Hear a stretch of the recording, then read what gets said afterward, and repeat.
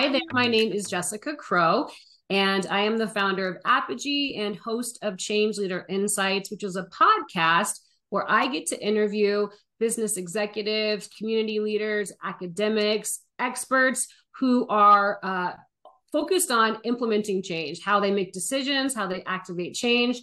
And today's guest is Tiffany Bray. Tiffany, thank you so much for being here. It's so nice to have you. Tiffany is a vice president with Path Mental Health, which was recently named one of LinkedIn's 2020 top startups. So this is very exciting to have her on the show today. Tiffany, do you mind just giving a little bit of a bio about yourself, kind of who you are, where you work, what you do, and then I've got some questions for you. Yeah, absolutely. And thanks for having me. I'm excited to engage in this conversation today. By way of background, I'm a 20 plus year veteran in the healthcare space. I got my career starting as a process improvement quality engineer. And I remember, Jess, you and I met with a passion around change management back in the day. Yeah. But leading change is near and dear to my heart, and excited again to have the conversation today. Currently, as you mentioned, I am focused on growth in the behavioral health space. It's a really booming space right now, meeting some pretty intense needs.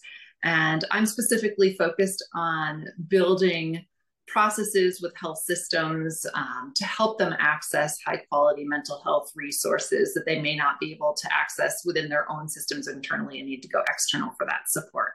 And ultimately, really, our goal is to improve patient outcomes and quality of life. Yeah, well, your organization is lucky to have you. I should have mentioned when I did the intro that you and I did work together many moons ago. And while I wasn't fortunate enough to work on your team, I did get to see your path, all of the accomplishments that you and your team made while you were at the organization where we were working. So Path is very lucky to have you. And I have no doubt you're going to be doing and continuing to do really big things there. The reason I wanted to talk with you today is because change is challenging. Change in healthcare is especially challenging. You mentioned mental health and advocating and how do we get access to patients and provide great patient care. Very challenging. So I wanted to just ask you a little bit about the trends that you're seeing as it relates to challenges, opportunities in the healthcare space as it relates to mental health in particular. Yeah. Let me start maybe by painting the picture of the problem that we're facing in mental health, behavioral health today. So a couple of statistics for you. In any given year, 21% of adults need mental health care, and over half of them actually go without accessing any sort of support. This one scares me because I have a teenage daughter. 3 in 5 teenage girls today feel persistently sad. And 22% of high school students have contemplated suicide in the past year. You know, again, I'm a parent of teens. This is near and dear to my heart right now, and it's really frightening what they're going through.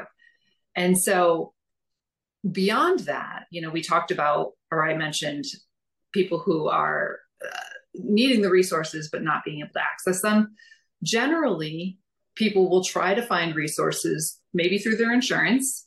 And so they go through the process of, you know, reaching out to therapists, find out that they don't take insurance. They'll go to their health plans provider directory and see if they can find someone in network. And lo and behold, there's not very many people. And those who are have closed panels and are no longer seeing people. So it's just constant challenge to try and find these resources. And I can tell you from my own experience, you know, trying to go outside of the insurance plans and find those resources on my own for my family. What I found was I called a dozen different therapists, providers, and maybe one of them called me back. And the one that did call me back was kind enough to tell me that they had a 6-month wait list. So it's just super challenging to find anyone to work with these days. And so that's I think the uphill battle that a lot of people really face. Yeah.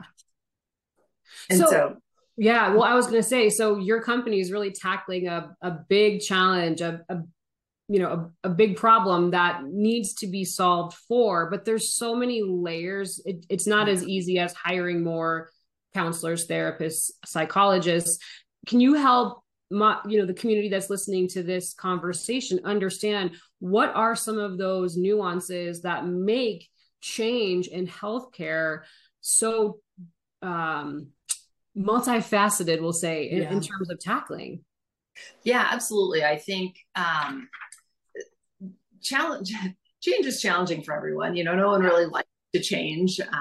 I think, though, from a healthcare perspective, it's compounded by the fact that you've got a very complex regulatory environment. Yeah. So you're talking about federal government, state government, and every organization working to meet those requirements, which sometimes are in concert, sometimes are conflicting.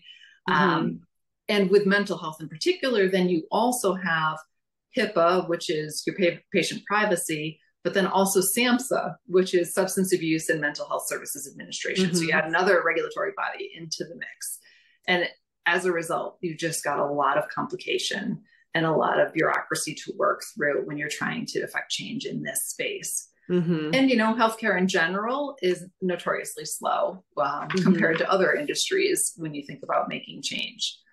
But I can tell you that there are many different things working in concert to bring awareness to this problem and try and resolve it. So, from the government's perspective, they are bringing awareness. The Surgeon General in 2021 highlighted how devastating the impact of mental health has been on the young community, the child and adolescents. Just this past week, President Biden has allocated $200 million in funding, grant funding specifically to support youth mental health. And there's also policy work underway to attempt to close loopholes that exist, whereby insurers today don't necessarily have to provide adequate coverage and access for mental health providers. And so working to close those loopholes so that there's the same access for mental health as there is for physical health. So there is a lot of work underway from a governmental perspective to work to close some of these gaps and help make access more accessible.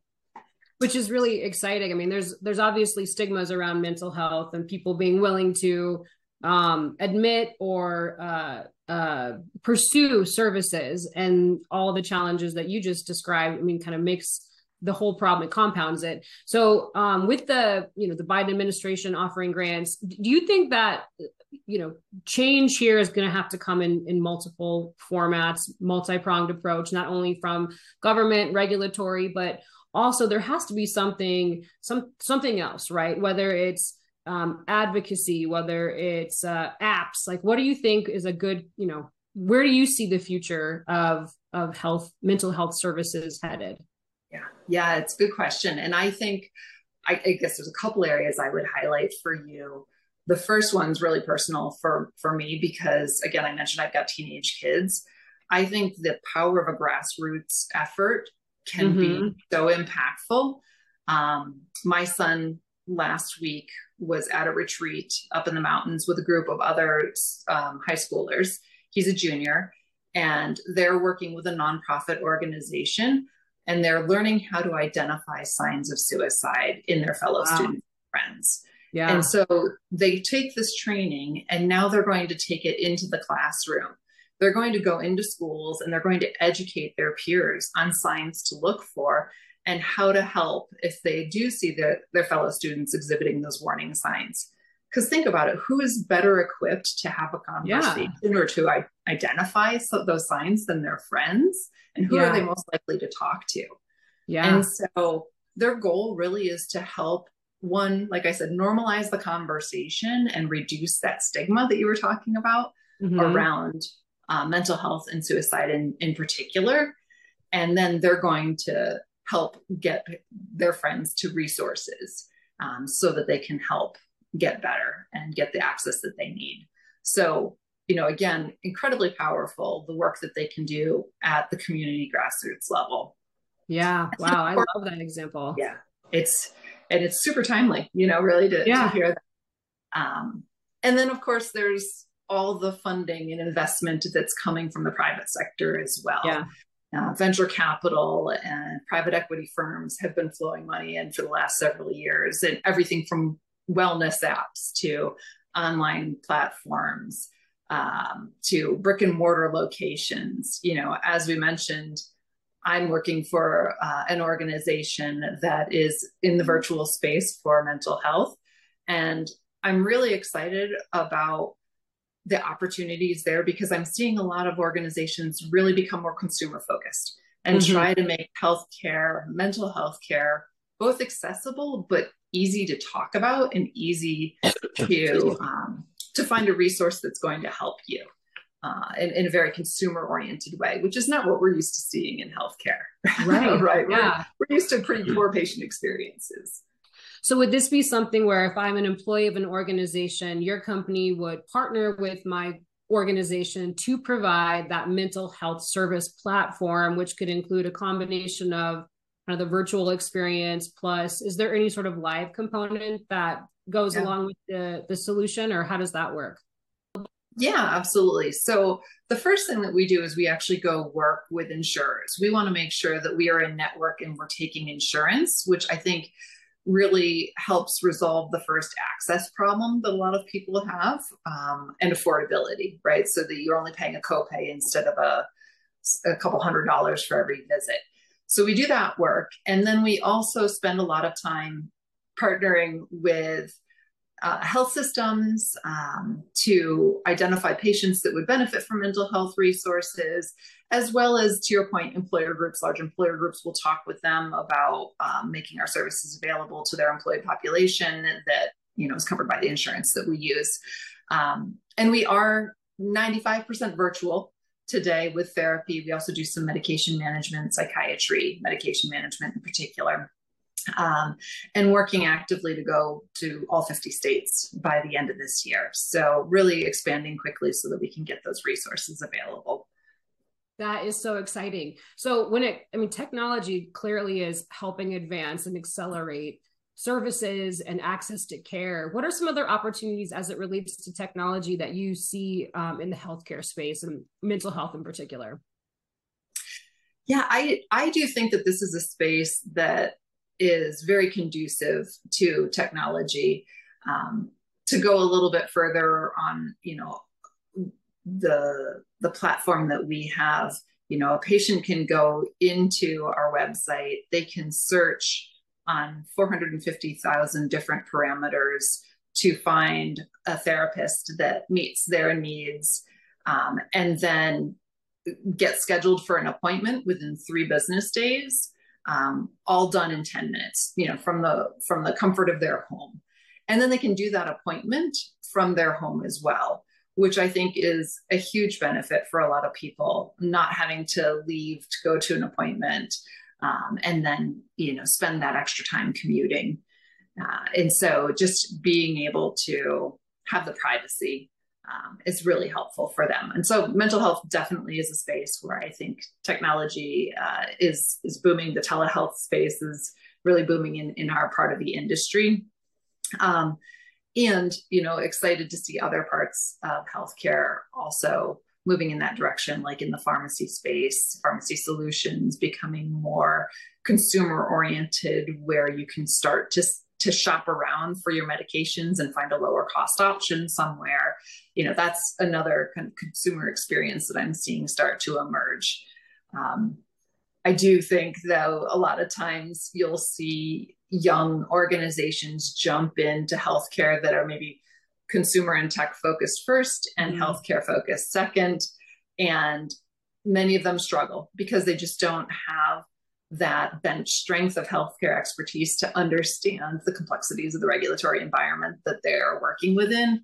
I mean, we only need to look back a few years to the Haven Healthcare example, which was that group formed by Amazon, JP Morgan, and Berkshire Hathaway, where they really wanted to provide their employees and families with this simplified and transparent healthcare experience. That organization really only lasted a couple of years. They brought in a COO from the digital health tech sector and, really struggled to make it a viable product. So I think there's the balance, right? You want to make it consumer oriented, and you want to have that kind of platform, and you need to have some level of healthcare expertise within the organization too that can help you avoid the pitfalls. Right. Yeah. No, that's a great example. And, you know, as you were describing that too, it made me think about the impetus for change and what's driving some of these changes as well. And in some cases, it's technology advancements. In some cases, it's consumer needs. But, you know, some of this change that has happened in the healthcare space for I don't want to say for better or for worse, but that's the words that are coming to mind. The pandemic really did push a lot of this forward. For, you know, you mentioned telehealth. That was something when you and I were working in the same healthcare organization, was as far off, you know, we'd get there eventually idea. And because of what, you know, that required of us to implement, now we've got all these benefits of telehealth and care being online. And, you know, so that was an impetus for change. Are there other change drivers here that we haven't talked about that are really pushing and propelling healthcare forward, whether it's mental health or healthcare in general? Are there things that we, you know, should be aware of? Because to your point, understanding the healthcare landscape and having that bench strength is important. So if somebody's interested in getting into healthcare, health tech, what are some other change drivers that you're thinking about, that your firm is thinking about as you kind of move forward into the next couple of years? Yeah, I mean, it's still along the technology vein, but of course, AI is the buzzword today, right? It's everyone wants to know where AI is going to take us. And I think there is a great promise of it. I think there is a threat that you have to make sure that we're regulating it appropriately. But definitely there's a lot to offer in healthcare and in other industries with AI as it continues to evolve with its capabilities over the next couple of years, and something to keep an eye on. Yeah, it'll be interesting to see what AI does for us and how we learn how to work with it in the future. Right. Quick pivot in terms of questions, because you know, thinking about technology and early adopters and late adopters, do you find that even working in the technology space, that inspiring and encouraging your fellow colleagues to accept and adopt a change? I mean, do you see that early adopter, late adopter dynamic even within your organization? Oh, within our organization, I think, you know, we tend to find people who are excited about technology and excited about that kind of change. But I will definitely say, as I'm working with different healthcare organizations, there's differing levels of appetite for the virtual model, right? There are many who will say, I'm entirely comfortable. To your point, telehealth is here to stay. You know, I want to offer it to my patients. And then there are those that believe that, you know, they have patients who need to be seen in person. And there are many patients who say that they still want to be seen in person too. Right. But interestingly, I think, you know, there's a bias or there's a belief that the senior population needs to be in person and they don't understand technology. And I've been saying for years, the senior population is not as senior as we think they are. Like, they're pretty tech. Definitely. And so I actually think, you know, using my parents as an example, but seeing plenty of other seniors on their phones, they're plenty capable of using technology in the healthcare arena in this kind of situation or others. So I think that people are really moving down that continuum pretty easily. Yeah, I agree with you. And I think especially for certain types of interactions with your healthcare provider, mental health in particular seems like one where having something virtual is a great, safe, private space to, you know, have a really important conversation. Well, thank you so much. This has been really helpful and informative, and I'm excited again to see where you take, you know, your role and opportunity with Path, and what that, you know, what kind of innovations you bring to the healthcare space. Is there anything else that you would like to share with Apogee's community, with the Change Leader Insights community, about how to enact change in the healthcare space? Yeah. You know, I always go back to my favorite change management tool, which is the stakeholder analysis. And so I think it's really about understanding who all of your stakeholders are, how they would react to the change, and really just being thoughtful and planning about what that would look like before you just throw something out there. And so I think that's the biggest thing, is to be thoughtful. Absolutely. And then having those informed conversations as a result of those insights. Tiffany, that is great. Yes. I mean, that is really part of it, right? That's a big part of it, is making sure that people are there with you and they don't feel like the change is happening to them, but they're sort of co-creating the solution forward. Thank you again for your time today, for your wisdom. It was so nice to connect with you and hear about what you're doing and all of the opportunities that are coming down the pike as it relates to mental health services and healthcare innovation. People can find you on LinkedIn. If you're on LinkedIn, Tiffany Bray, I believe that's your handle on LinkedIn. Great. But yes, again, thank you for being here. Have a great rest of your day. Thank you. You as well. It's good to be here. All right. Thanks, Tiffany. Bye-bye.